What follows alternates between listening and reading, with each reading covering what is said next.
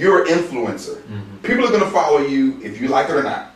You're either going to lead them into making great decisions or you're going to lead them into making horrible decisions. But that weight of responsibility is on you if you like it or not. So we might as well leverage that influence to lead people that are following you in the right direction.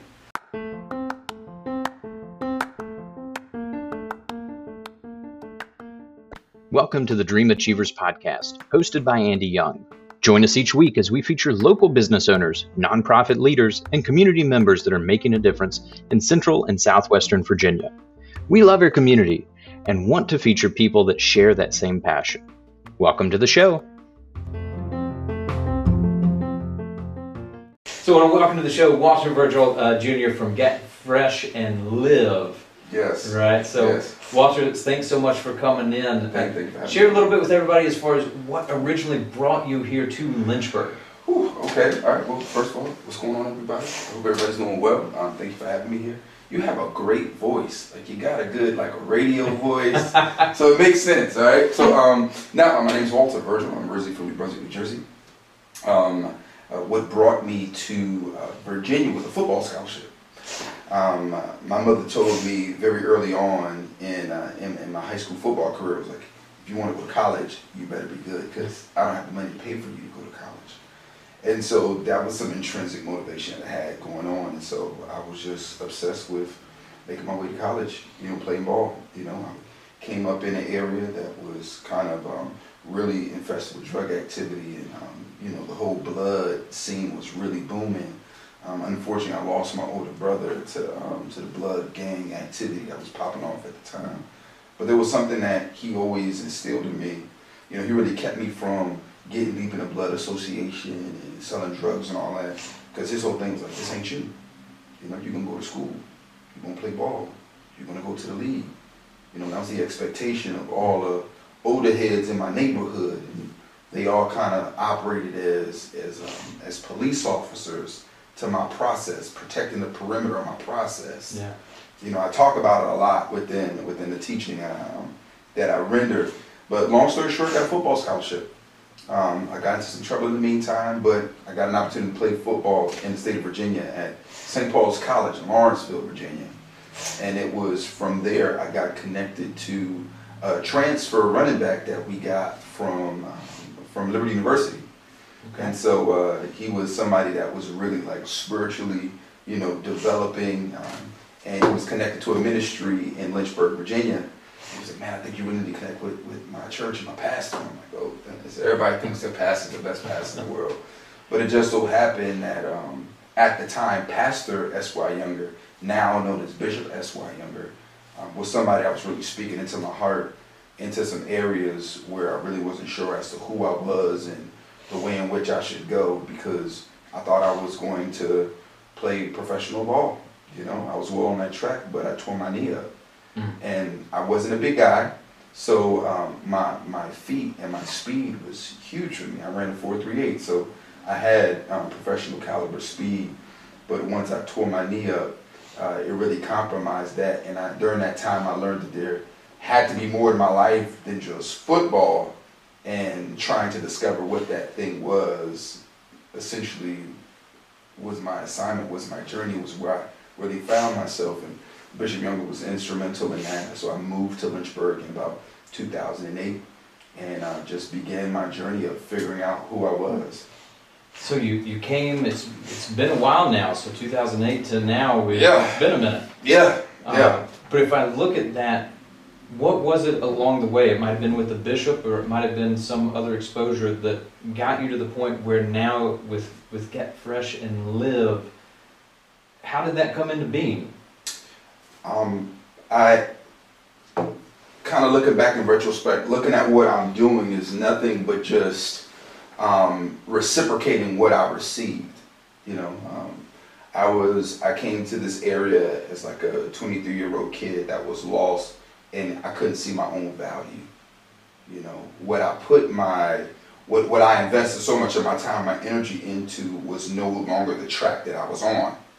So now it's like, I don't feel like I have any value to give, Once being someone to be in a stadium of about 15 to 20,000 people and knowing exactly who I was, what was expected of me, what denoted success or failure, and being okay with those dynamics and working within that made a whole lot of sense to me. I knew what I brought to the table. I understood what my role was, but now I'm detached from that, and I don't have a clue as to what the dynamics of my life are going to entail.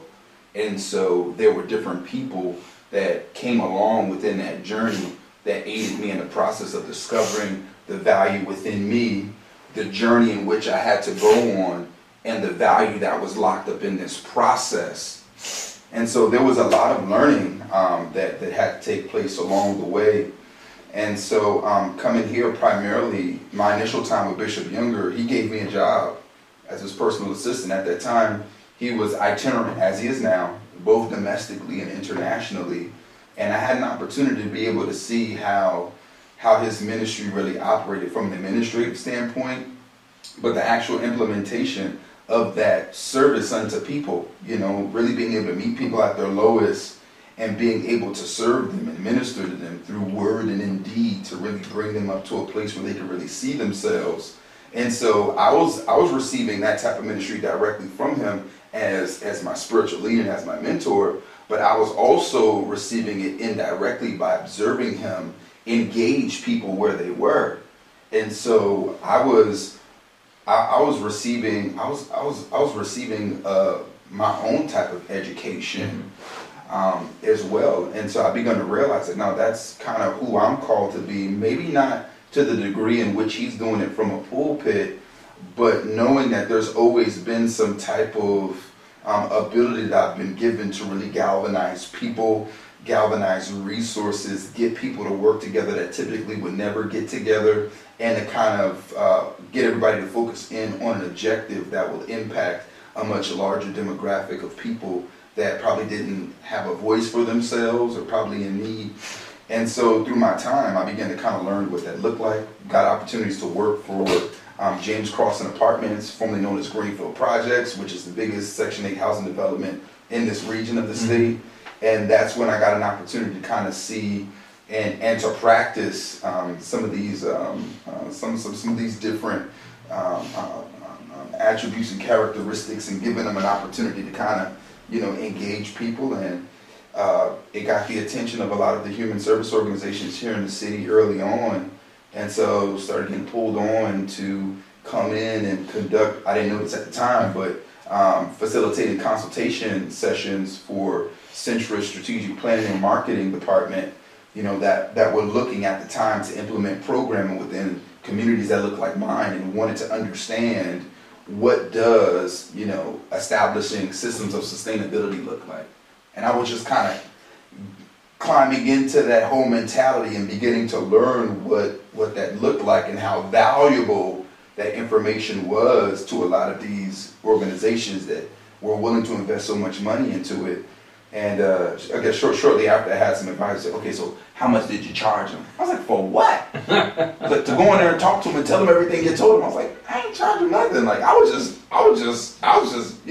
blown away that they wanted me to come in and talk to the team. He says, no, kid, what you did was you actually rendered about an hour and a half worth of consultation, and this is how much money they pay for somebody to come in and give them that level of expertise. Know your worth. I was like, what?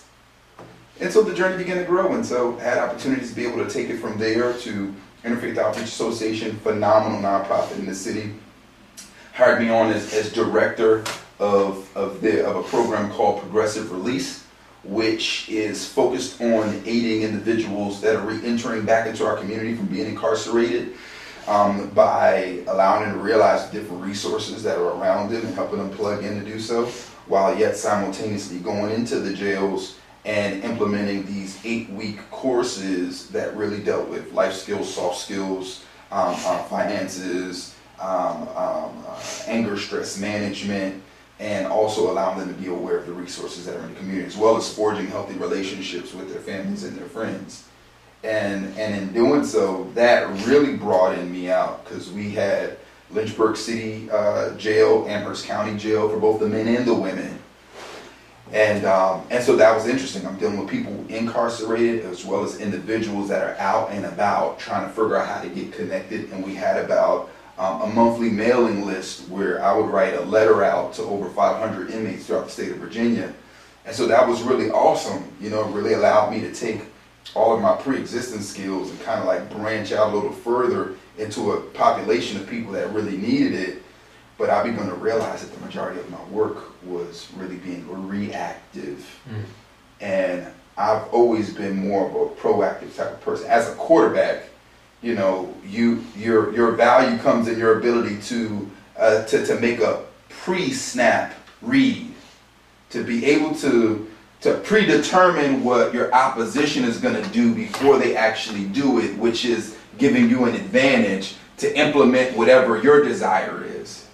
And so that's always been my mentality. I'm looking at the situation like, we're not setting ourselves up to really be proactive and really get to meet our objectives.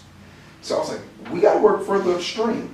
Like, I got to get into the juvenile detention center. Yeah. And the organization was down with it, and they gave me the opportunity to move into the Lynchburg Juvenile Detention Center. And I really started getting with those guys and realized that the content that I was using with the adults, it really wasn't going to be able to work with them. So I had to start to develop a different approach. And long story short, I ended up getting this curriculum, you know, that really dealt with forging a healthy perspective of oneself, and then beginning to learn about how an individual can leverage their own life experiences, what they've learned, into a generation behind them. You know, allowing them to see, no, you're an influencer. People are going to follow you if you like it or not. You're either going to lead them into making great decisions, or you're going to lead them into making horrible decisions. But that weight of responsibility is on you if you like it or not. So we might as well leverage that influence to lead people that are following you in the right direction. And you had people in your life, it sounds like, that even though they had made those wrong choices, they said, you're not going to make the same ones I did. And I think that's a big misconception that people have. You know, and a lot of people internalize that. You made a bunch of horrible decisions in your life, like, I don't need to be in any type of position to tell anybody what to do. Yeah. I'm so not qualified to be a mentor to anybody, when in actuality, it's the complete opposite. You're probably more qualified to expedite my journey into a real healthy place, because you know what a bad turn looks like. Yep. You know, and so the whole thing was like leveraging those kids' mentality. Like, no, you can really shift the lives of a bunch of young people in your community. Start off, okay, how many of you guys have either a brother or sister or a little cousin that looks up to you? All the hands go up. How many of you guys can tell them to shut up and they're gonna listen to you? Everybody put their hands up. I said, you know, that makes you an influencer, bro. Yep. So we need to get some things together. Let's line some things up so now you can begin to bring them into a better situation. Because how many of y'all want them to be locked up in the juvenile detention center like you? Nobody raised their hand. How many individuals want to see them live a better life than you? Everybody raised their hand. I said, so that lets me know I'm in a room full of healthy people. I can work with y'all. Y'all my people. Let's begin to work. And the only way we can do that is by making you better.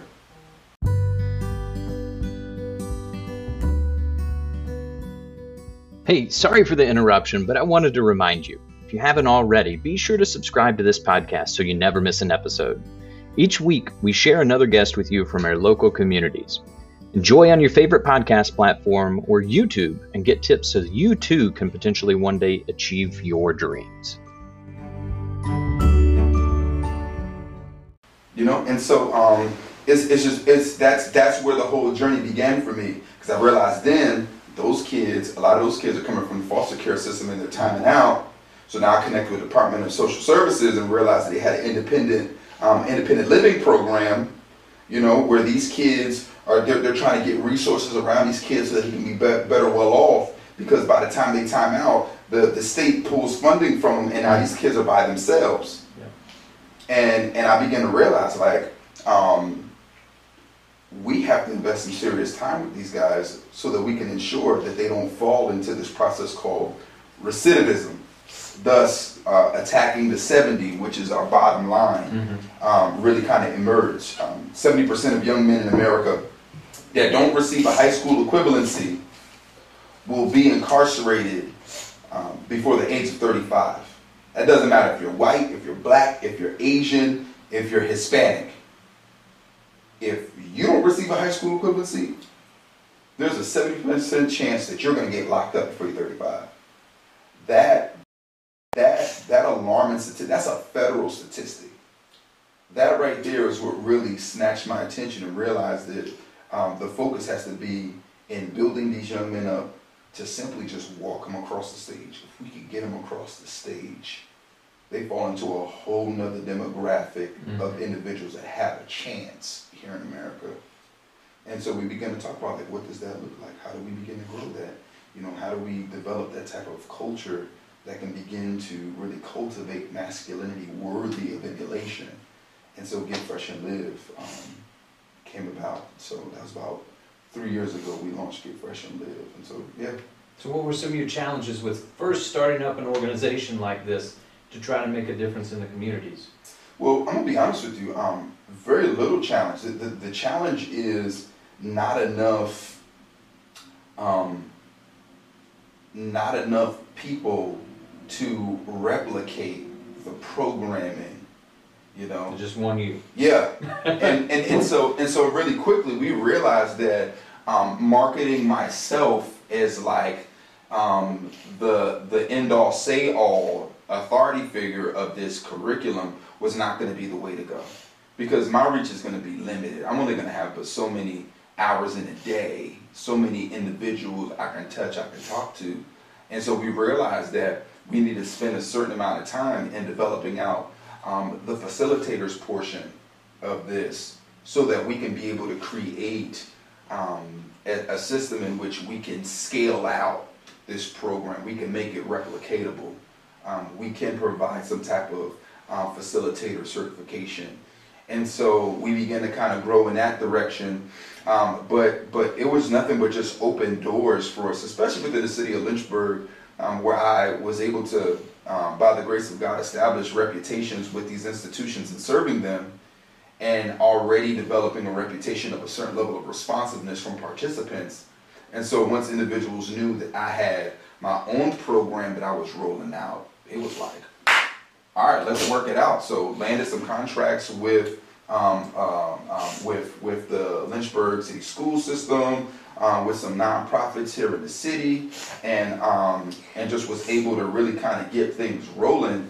And so it was, I think one of the biggest things for us was being able to kind of determine what our capacity looked like, how much can we handle, and how fast can we begin to grow.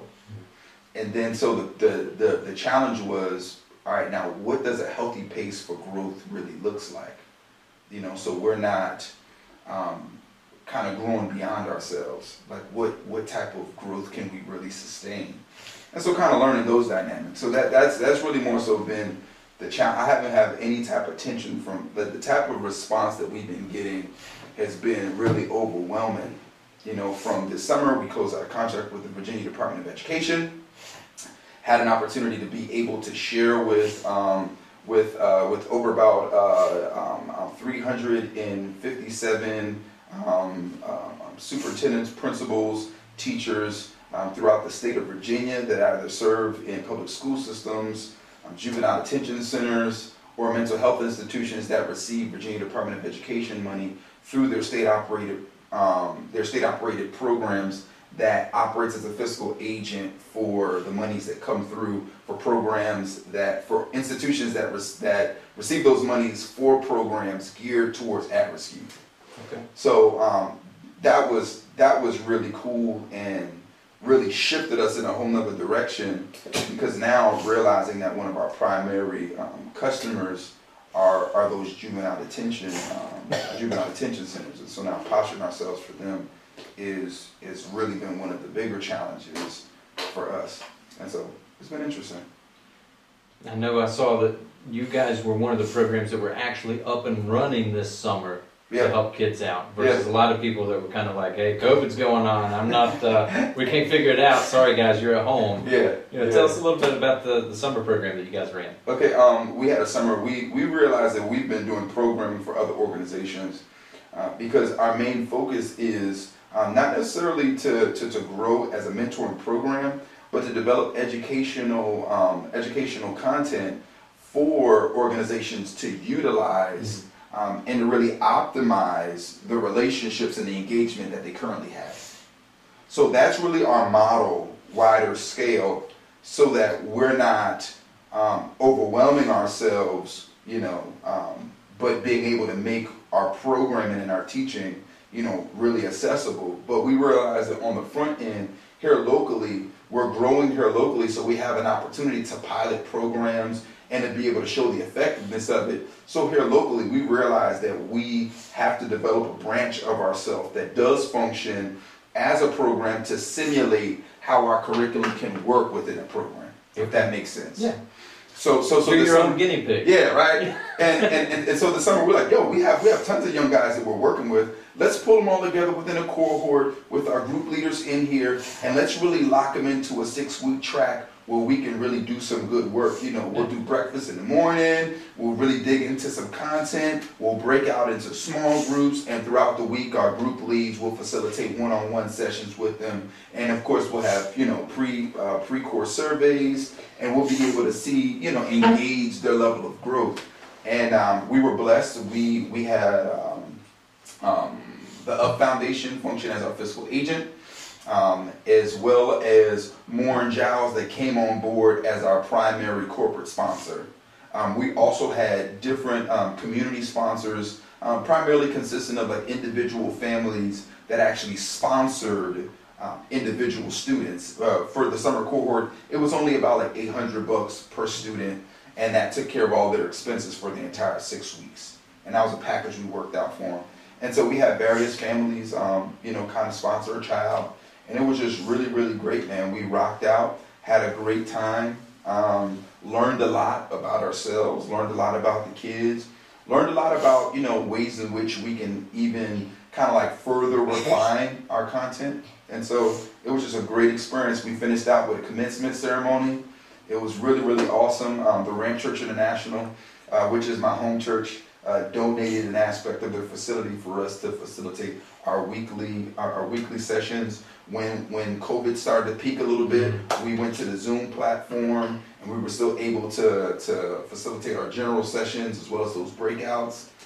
And we were able to come back together at the end and close out there. And so it was really cool. Sackett Wood, president and CEO of Moore & Giles, came and gave words to the kids, and he was able to receive a plaque from us as well. So it was really cool, man. It was really cool. That's awesome. Yeah. So what relationships have been most important to you in getting this going over the last 3 years? A couple of them. First, Bishop Younger. He's kind of been one of the main catalysts in my own personal life, my own personal development. And this programming is nothing just but a projection of my own process. And I think that's what's made this such an intimate thing, is because everything that I'm teaching and everything that I'm sharing is really coming from a really intimate place within me, and realizing that's my responsibility, right? Because essentially, I'm walking people through the same process where they have to now turn and acknowledge the demographic of people that need their vulnerability, that needs their transparency, right? And so we're reciprocating this process where I'm going to be vulnerable, tell you what worked for me, so that you can begin to go down this journey, because at the end of it now, you have to turn and apprehend the people that are waiting for your leadership, and you got to give it to them. And I walked you through what giving it to them looks like, So Bishop Younger was really, really instrumental in encouraging me and pushing me forward. Luke Tolles, really good buddy of mine. He's more so on the financial end, was able to come in and give me the type of insight as to, from an organizational financial accountability side, how we can structure everything, how we can incorporate everything, and how we can manage those funds. So we brought in a bookkeeper to really kind of keep all the funds together. LaShawn Delavic, super phenomenal media marketing guru, came on board, aided us with building out our website, really helping us clarify our story, what we're looking to do, how people can get involved. We had a really awesome media team. Ryoga Casper, Brianna Miller, Josiah O'Boyle. Bless you, DJ. Y'all, if y'all hearing a little bit of sneezing in the background, that's just my son, DJ. He's totally fine. It's actually a little bit of allergies that he has going on, okay? So we're totally cool in here, all right? Sackett Wood is totally awesome coming on from a corporate standpoint. Like, listen, this is what us corporate guys are looking for. We believe in what you're doing, and really kind of leading the ball and moving forward with those types of things. My business partner, Tony Riles, he's actually leading out our research department. That's really huge for the work that we're doing, is providing the evidence-based research that actually communicates the effectiveness of the program, our methodologies, our approaches, all those different types of things, along with, and I'm so sorry if I'm missing somebody, my beautiful bride, Crystal knows. She came on board. She's director of operations for a solar energy company in DC. So logistics and all those different types of things are huge. And so she came on and really kind of revamped some of the things we had laid out. And the kids, they came on open. Willing to get down, coming in with a positive mentality. I have phenomenal group leads. Robert Williams, Rob Tamale, Marlon Pollard. Those guys came in every week, motivated, locked in, committed to the kids, and really made it happen. And so Get Fresh and Live, it started off with the teaching, but what allows it to be real is that there's so many different people that are locked in that really make it happen. And Andrea Carper, she's been my admin since day one, cleaning things up. Amy Sharp, she was my project manager for some years and did a lot of the lead work on the back end with just lining things up. And so Get Fresh and Live, it's more than the Walter Virgil one-man show. It's an organism of a bunch of moving pieces that are imperative for this impact to be made and to be replicated within the lives of young men that are waiting for it, that need it. So speaking of impact, it's funny you say that. What impact do you want to be remembered for, or Get Fresh and Live be remembered for here in the community? I want Get Fresh to be remembered as the reference point that people have for the beginning of them seeing themselves, the value that dwells within themselves, and the value that they have to release to the world around them. That Get Fresh and Live provided an opportunity for them to be able to see that what they've experienced, regardless of how traumatic, could be leveraged in a unique way that can allow them to optimize the influence that they have, and learning the power behind their story. Because I think that's the reality of it. What we're talking about is the journey of transforming trauma into treasure, and allowing young men to embrace stories that generationally have been suppressed. And so that's essentially the assignment, that know that real manliness looks like transparency and honesty. Your ability to talk about some stuff that you barely survived. That's manhood. Don't have to peacock up. Nah, man. That's not the stuff that really moves people. It's when you can talk about some real hard stuff and process through that stuff and stay still long enough to see the resolution of it all. That's manhood. That's awesome. So to essentially for us to be able to render an example worthy of emulation as it pertains to the cultivation of real masculinity. So Walter, for everybody that's watching or listening right now, where can they go get information about yourself or about Get Fresh and Live, to find more information, or maybe about booking you to come out and inspire the youth that are around them? GetFreshandLive.com. Fantastic. Yeah, fresh and live that. I'm sorry. I gotta take care of this young man. He's over He's there. good. He's having fun over here in the corner. He's got his PJ mask on. He's relaxing. So without tying you up any longer, I want to thank you for being on the show. Thanks so much from our community of the difference you're making, and keep getting out there and making a difference. Awesome. Thank you so much, man. I enjoyed this. All right. Yeah.